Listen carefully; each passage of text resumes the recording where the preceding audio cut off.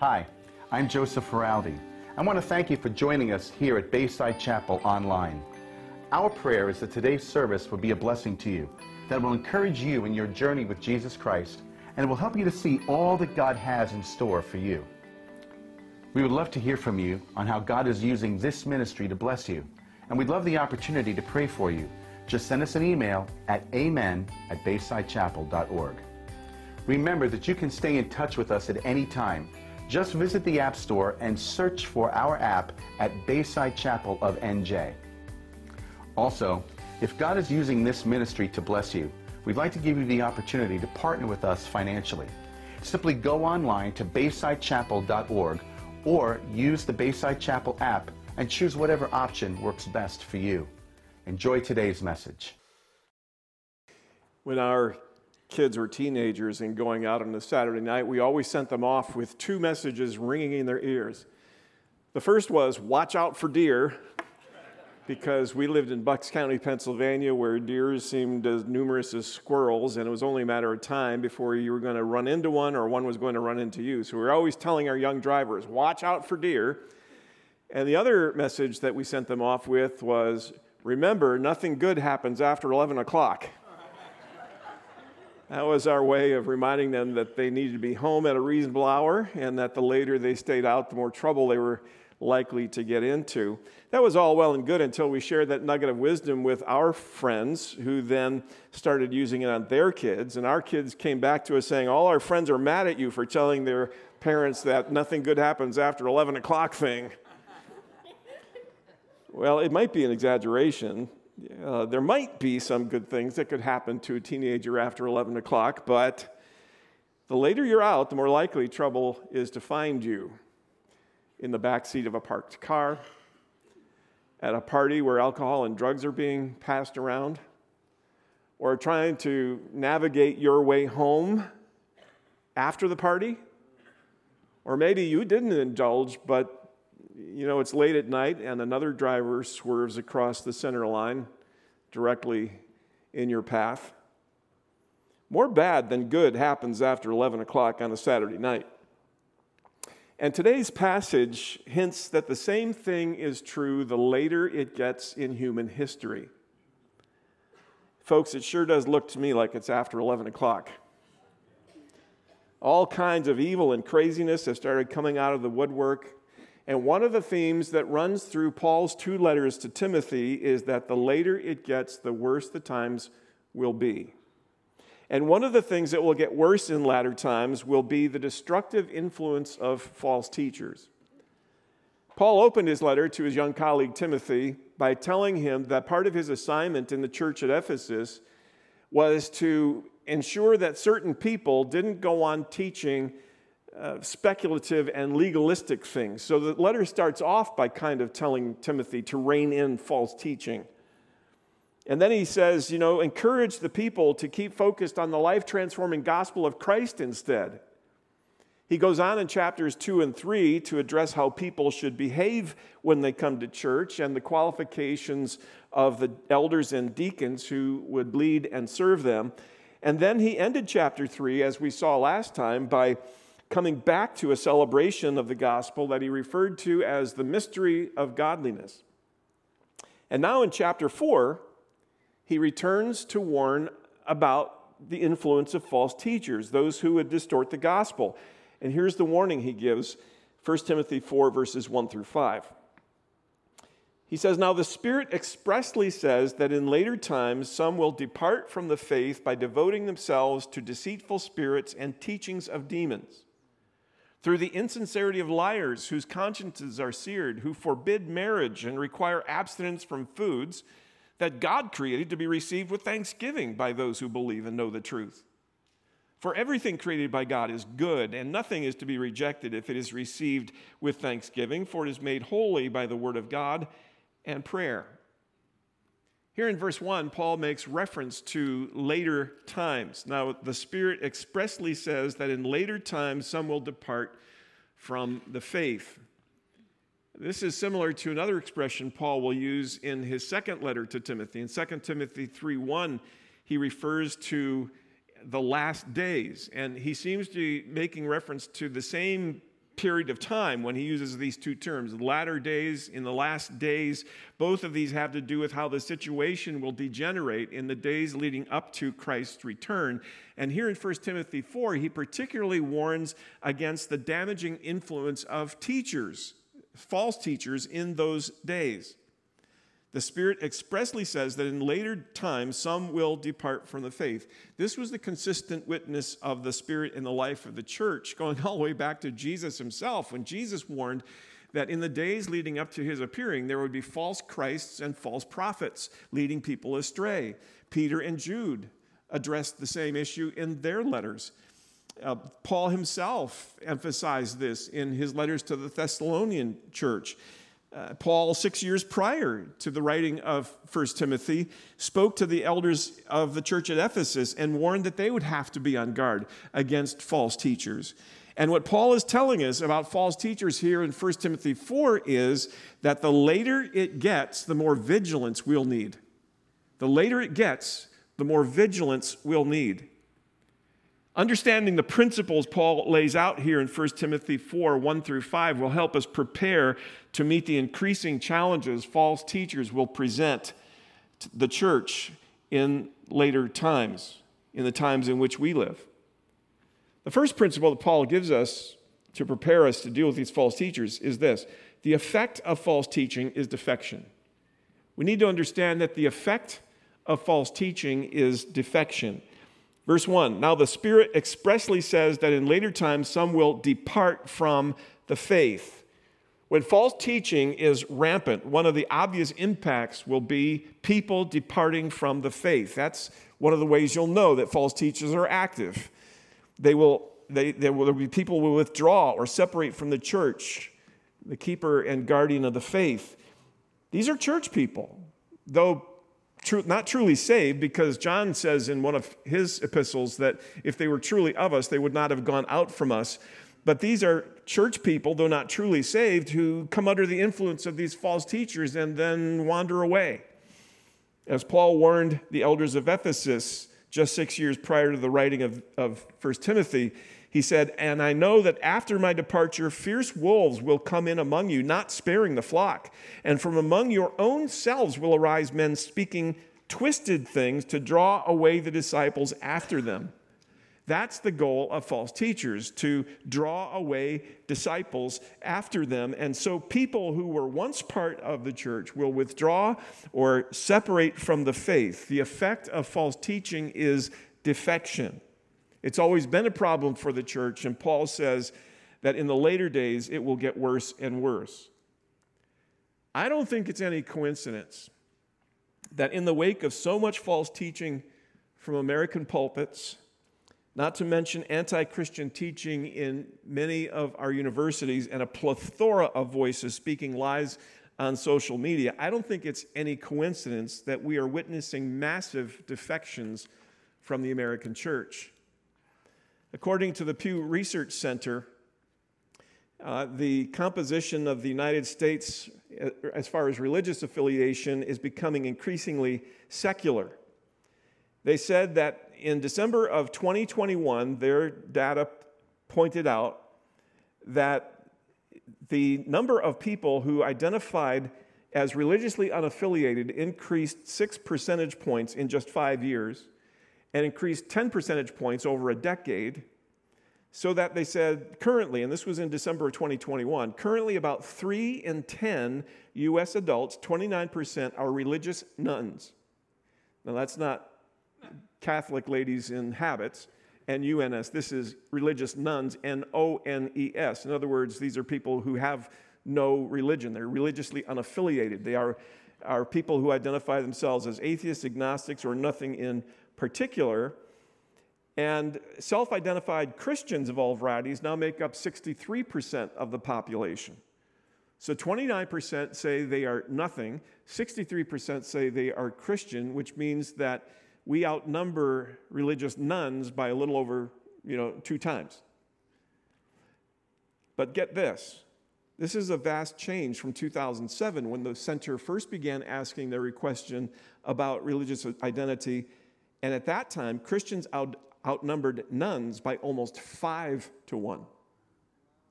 78% to 16%. Now it's 63% to 29%. America is rapidly becoming de-churched. The effect of false teaching is defection. But where does this false teaching come from? Well, Paul answers that question in verse 1. Now the Spirit expressly says that in later times some will depart from the faith by devoting themselves to deceitful spirits and the teachings of demons. So if the effect of false teaching is defection, the second principle is that the origin of false teaching is demonic. The origin of false teaching is demonic. People in later times will depart from the faith because they're paying too much attention to deceitful spirits and the doctrines of demons. Now, you need to note here that when Paul talks about deceitful spirits and doctrines of demons, he doesn't act as if these are mythical creatures. He's taking it that these forces are real.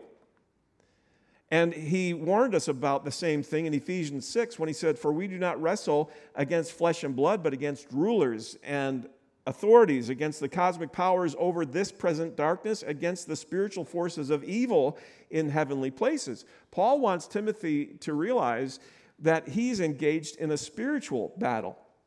The teachings that lead people astray originate with demons, and that's been true ever since Adam and Eve walked in the garden. Because remember when God said, you shall eat of any tree in the garden that you want, but of the tree in the middle of the garden you shall not eat, or in the day you eat of it you shall surely die.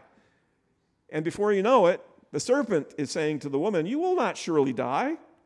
For God knows that when you eat of it, your eyes will be opened and you will be like God, knowing good and evil." Eve, God's holding out on you. He doesn't want what's best for you. Go ahead and eat. It was Satan, the chief of demons, who took it upon himself to instruct Eve in the garden. And the only problem was that he filled her with lies and caused her to question the goodness of God. And what was the purpose? Defection. To cause a rift between Adam and Eve and God. And Satan and his henchmen have been plying that same strategy ever since. Using lies and half-truths, they persuade people to walk away from God, to not trust him, to not believe that he has their best interest at heart. He wants them to defect from the faith, and the later it gets, the more active these forces will be. The later it gets, the more vigilance we'll need.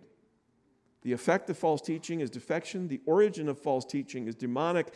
And the third principle that Paul gives us here is that the agents of false teaching are hypocrites. The agents of false teaching are hypocrites. He talks about how these doctrines, these false teachings, come through the insincerity of liars whose consciences are seared. That's what he says in verse 2. You see, though false teaching originates with demons, the demons depend on human agents to be their mouthpieces, because I suppose if a demon came to you offering to give you instruction, you'd run away in fear. So they recruit human agents to take their lies to the masses. One might come dressed in the robes of a clergyman. Another's picture might grace the back cover of a New Age bestseller. Another might occupy a distinguished endowed chair at a fine university. Another might come to you as a scantily clad TikTok influencer. And their messages are so appealing. One tells you that God isn't concerned with your sin. He just wants you to love your authentic self. And another says, I can show you how you can be one with the universe and claim your divinity. Another persuades you to throw off the shackles of your parents' religion and find your own truth. And the influencer tells you to be loud and proud and sleep with whoever you want. But Paul says these agents of false teaching, whatever their guise or message, they have two things in common. One is that they're insincere liars. They're hypocrites.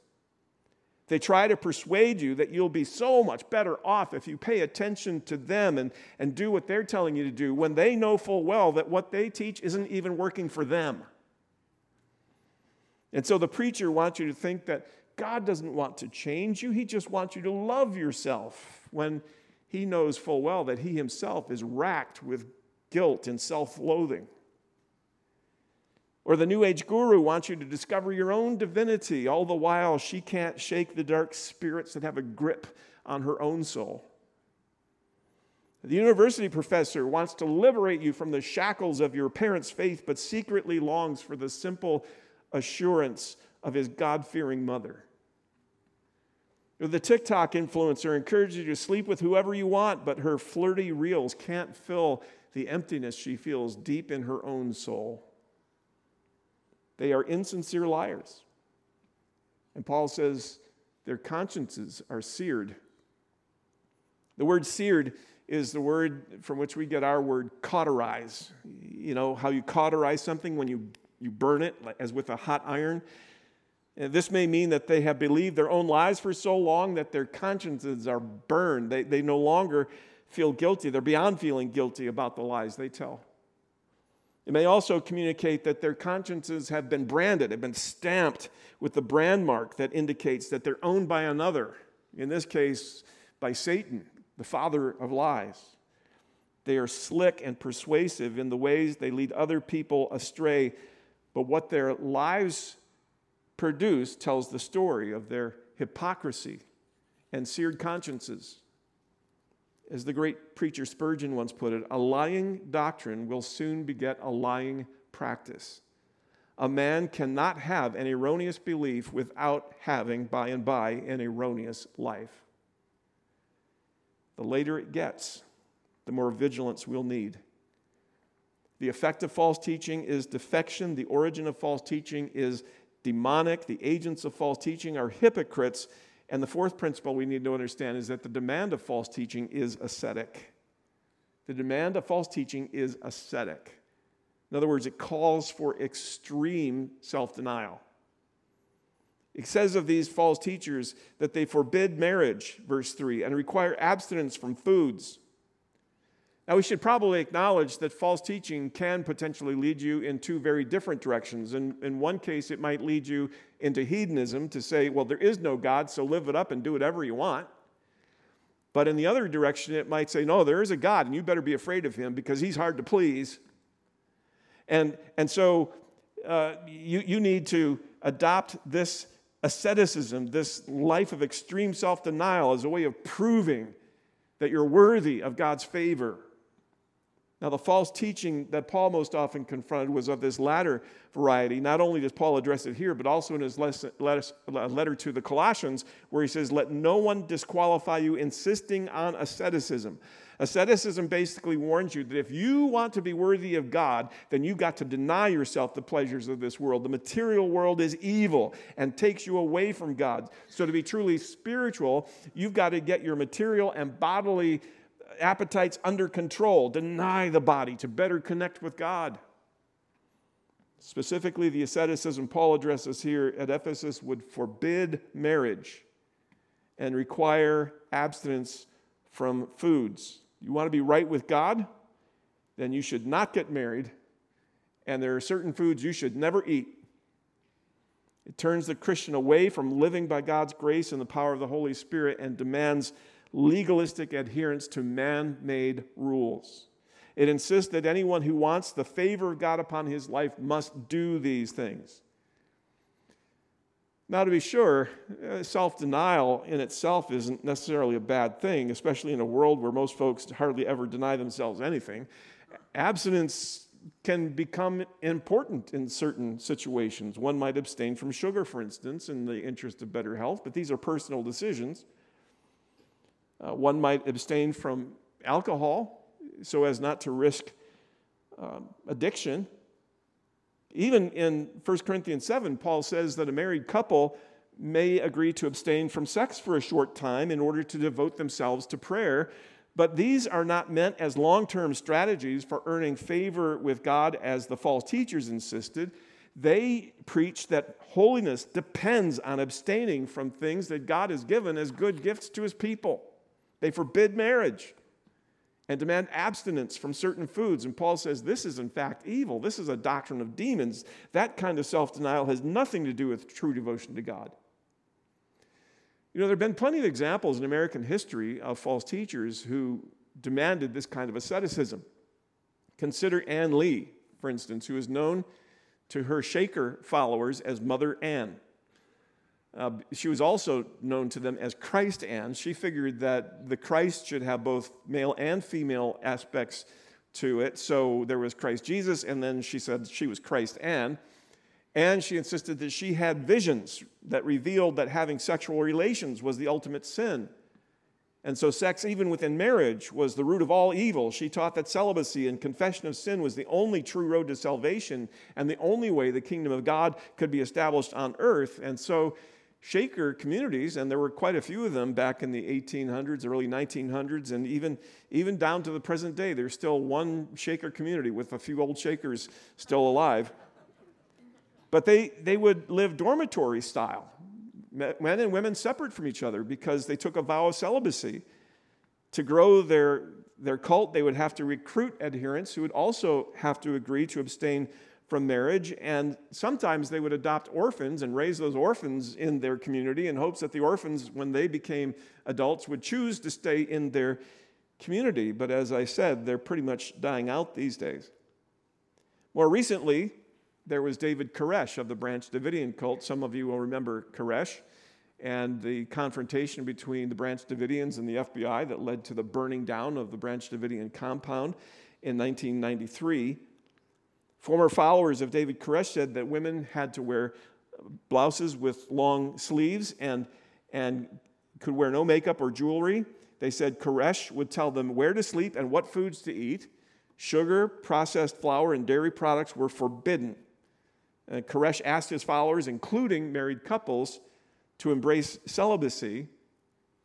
And then he claimed all marriages in the group were dissolved and that all women would be his wives if he wanted them. Talk about hypocrites with seared consciences. By some accounts, he had 20 such wives when he died on April 19th of 1993, including one who became his bride at just 10 years old. Even more recently, there was Andrew Cohen, founder of the global spiritual community called Enlighten Next, that flourished for a while but dissolved in 2013. It also was a high-control cult requiring many of its members to take a vow of celibacy. So there have been a lot of these false teachers around down through the ages. But I believe this anti-marriage teaching today is coming not just from cult leaders, but also from the myriad of false teachers in our society that denigrate marriage, so that it seems today the only people who seem to be encouraged to be married are same-sex couples. No one else need bother. Because marriage is a patriarchal dogma intended to hold women down, so run away from it as fast as you can. And people are believing these things about marriage, so much so that over the last 50 years, the marriage rate in the United States has dropped by 60%. And according to the National Center for Health Statistics, marriage rates hit an all-time low in 2018 when there were 6.5 marriages per 1,000 people. Back in 2001, it was 8.2 per 1,000. In 50 years, it's dropped 60%. Be wary of any teaching, wherever it's coming from, any suggestion that marriage is bad, unnecessary, or forbidden. Be wary of any teaching that suggests that to be worthy of God, you must abstain from certain foods. Why? Because Paul says in verse 3, because God created these things to be received with thanksgiving by those who believe and know the truth. Don't fall for that foolishness, he's saying. You know the truth. You believe the truth, namely that your standing with God does not depend upon whether or not you marry, does not depend upon whether or not you abstain from certain foods. That's the doctrine of demons, the teaching of deceitful spirits communicated through liars whose consciences have been seared. That's all meant to distract you from the truth that your salvation depends on the finished work of Christ, who gave his life on the cross to pay the debt of your sin and rose from the dead to give you new life. But in later times, Paul says, you'll see people departing from the faith because they believe these false teachers. The later it gets, the more vigilance we need. The effect of false teachers is defection. The origin of false teaching is demonic. The agents of false teaching are hypocrites. The demand of false teaching is ascetic. And then the fifth principle is the most surprising of all, because it tells us, believe it or not, that the answer to false teaching is thanksgiving of all things. The answer to false teaching is thanksgiving. He says, so these guys forbid marriage and require abstinence from foods that God created to be received with thanksgiving by those who believe and know the truth. And he goes on in verse 4 to say, for everything created by God is good, and nothing is to be rejected if it is received with thanksgiving, for it is made holy by the word of God and by prayer. You will recognize false teachers when you hear them say that you must abstain from things that God gave you to enjoy, and you must repent if you ever indulge in those things. False teachers are notorious for making people feel guilty about things they did or didn't do that never are called sins in the Bible. Ascetics create guilty consciences and then set up religious requirements that benefit them. They gauge their own spirituality by creating this world of legalism and fulfill their own rules and pat themselves on the back and make you feel bad. But be careful, because sometimes this kind of teaching can creep into Christian circles. And so people can be asked to do extreme things for the sake of their relationship with God.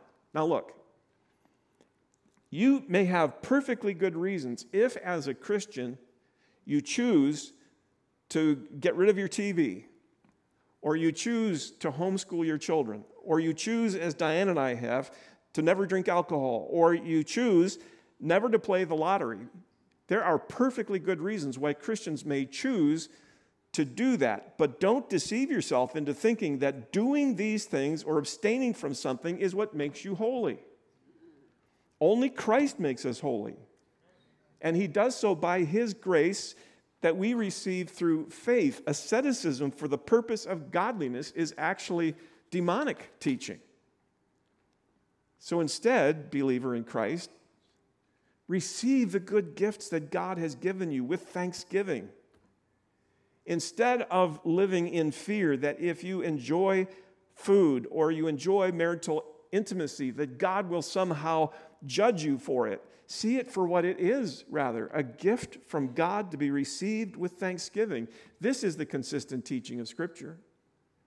Going all the way back to Ecclesiastes, where it was said, go, eat your bread with joy and drink your wine and with a merry heart, for God has already approved what you do. Enjoy life with the wife whom you love all the days of this life that he has given you under the sun. Learning to give thanks is one of the ways we combat false teaching. Instead of living in fear, abstaining from marriage, abstaining from foods we love as if our salvation depended on it, Paul says we should eat and drink and be married,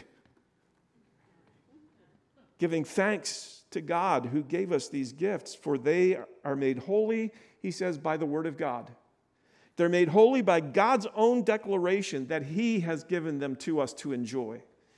Made holy by the word of God and by prayer, by our prayers of thanksgiving as we receive these gifts and acknowledge that they come from his good hand. Diane and I have come to enjoy the TV show Blue Bloods, about the New York family where, dad is the police commissioner and grandpa is the former police commissioner, and the sons are all police officers and detectives, and the daughter is a prosecutor, and they fight crime as a family, and it's a good, sturdy Catholic family, and they come together every Sunday for dinner. There's always a dinner scene. Every Blue Bloods episode has the dinner scene. And I wait for that because it's just so wholesome and good. And here are these folks who are kind of, kidding each other and telling stories and talking about the family business, fighting crime. And then before they ever get around to eating, they always say grace. And it's that very classic, traditional Catholic table grace. Either somebody volunteers to say it or they recite it together as a family.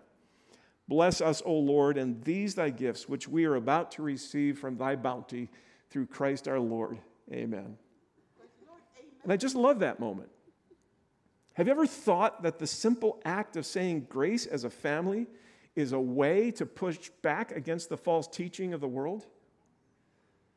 Affirming the gospel that salvation is by God's grace through faith in Christ. It's a gift that he has given us and doesn't come to us through our acts of self-denial, By saying grace, we acknowledge instead that everything created by God is good, and nothing is to be rejected if it is received with thanksgiving. You know, it may be true that nothing good happens after 11 o'clock. And it may feel sometimes as if it's getting very late indeed. But that doesn't mean that we live in fear.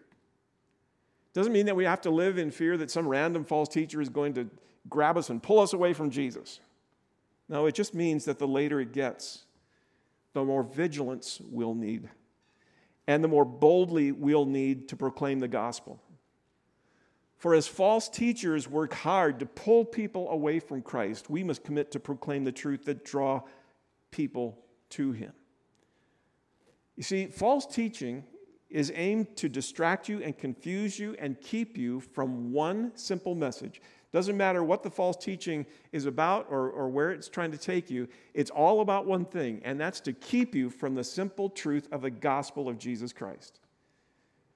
To keep you from realizing first the bad news about yourself and then the good news about what God has done for you.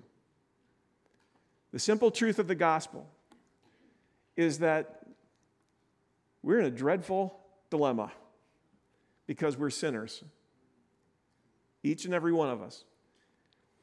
We're all born into Adam and Eve's sinful race. We've inherited their sinful nature. And because of that, we're born into this world dead, spiritually dead, in trespasses and sins. Remember when God said to Adam and Eve, on the day you eat of that tree in the middle of the garden, you will surely die. Well, they didn't die physically. They died spiritually that day. And everybody who has been born from their race ever since has been born with that same dead spiritual nature. We not only are dead in our sins, but we're worthy of God's judgment. And the worst of it is that there's nothing we can do to get ourselves out of this. The debt is so huge, we can't pay it off. Now, that's the bad news about ourselves. But here's the good news about what God has done for us in Christ. The good news is that God in Christ loved us so much that He didn't want to leave us in that dreadful predicament, dead in our trespasses and sins, deserving of His judgment, held in the grip, the bondage of sin in our lives. And so He did for us what we could never do for ourselves. You know, the gospel isn't that God loves you just as you are. No, the gospel is that God loves you too much to leave you as you are. And because He didn't want to leave us as we were, dead in transgressions and sins, He sent His eternal Son, Jesus, His eternal Son whose life was of infinite worth, sent Him into this world to become a baby, to be born a man, to become one of us so He could represent humanity. And then what did He do? All He ever did was live a life of perfect obedience to the Father. Never once sinned in His entire life. Just walked with God and obeyed Him at every step. Healing the sick, casting out demons, feeding the hungry, calming storms on the sea, even raising the dead, teaching the most marvelous teaching the world has ever heard. And for that, what did they do to Him? Jealous religious leaders accused Him of blasphemy and nailed Him to a cross. Accused Him of claiming to be the Son of God. Well, you know what? It isn't blasphemy if you are the Son of God. But they accused Him of it anyway. They sentenced Him to die. And you know what? Jesus could have called 10,000 angels to deliver Him from that death, but He didn't. He willingly went to that cross because He knew that was the only way for us out of our dilemma. He offered that life of His of infinite worth as the only sufficient payment for the sins of all of us. They laid Him in a stone-cold tomb, but on the third day, God raised Him from the dead, victor over sin and death. And because He did all of that, He lives today and now offers us forgiveness of sin, a new life with God. He brings us from death to life, spiritually speaking, and offers us the hope of heaven beside. Now that's the thing that false teachers of all varieties want to keep you from understanding. This is the one simple truth the Church of Jesus Christ has faithfully proclaimed down through all these centuries. And it's available to anyone who will believe. It's a gift that God offers to us, but like any gift, it only becomes yours when you reach out and receive it. And the way you receive this gift is by faith. By putting your faith and trust in Jesus, asking Him to be your rescuer from sin and your leader for life, saying, I couldn't have done it, but you did it for me. I'm saying yes, Lord Jesus, to you. And if that's the desire of your heart, if you can't remember a time when you specifically made that choice, that decision, I encourage you to do it right here, right now. You can do it right where you sit and call out to Him in prayer, God, have mercy on me, a sinner. Like everyone else, I admit that I'm a sinner in need of your salvation. I need you to save me. I need you to deliver me from the guilt of my sin and from the judgment my sin deserves. I put my faith and trust in Jesus to be my rescuer from sin and my leader for life. And you know what? Here's the cool thing. The Bible says, he who believes has eternal life. That those who trust in Christ will not stand in judgment, but will pass from death to life. That's what will happen for you when you put your faith in Christ. And there's a place in the Bible where it says that the angels in heaven rejoice when a single sinner repents. And if you're making that choice right here today, there's a party going on in heaven in your honor right now.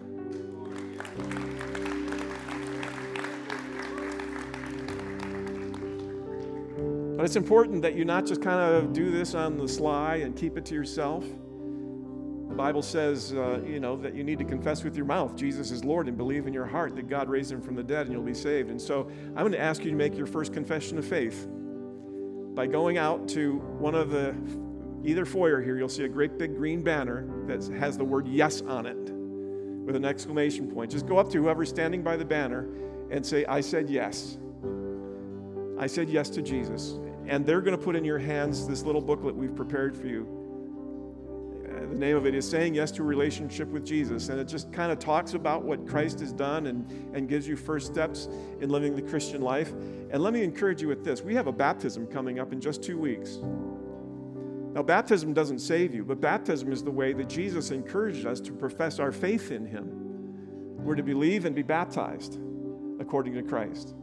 So baptism is your first step of public obedience to Christ and making a declaration of your faith. By going under the water, you're saying, I have died to that old life with Jesus and I've come alive to a new life in Him. And we'd love to have you participate in that baptism service. There's a baptism class that will take place 2 weeks from today, right after this service. And then that evening at 6 o'clock at the Bay Beach in Barnegat, we're going to be baptizing folks. This is one of our best days of the year, where sometimes we'll baptize 40, 50, 60 people in an evening. And if you've recently trusted Christ or you're trusting Jesus as your Savior today, I'd love for you to be part of that baptism service 2 Sundays from now. Let's pray. Father, we are so grateful for all that is ours in Christ, and for those who are deciding right here, right now, to put their faith in Jesus, to shut out all those other messages that try to distract and confuse. Lord, bring them right back to the simple truth of the gospel, that you loved us and gave your Son for us. And Lord, as people put their faith and trust in Jesus today, give them a spirit of boldness to go out there to the I said yes station and say, I said yes. Lord, I pray for many who will profess faith in the waters of baptism 2 weeks from now.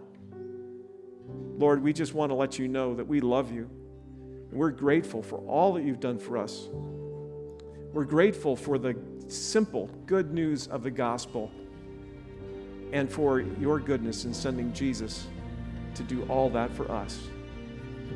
Lord, as we go, let us go rejoicing in the goodness of God, we pray in Jesus' name. Amen.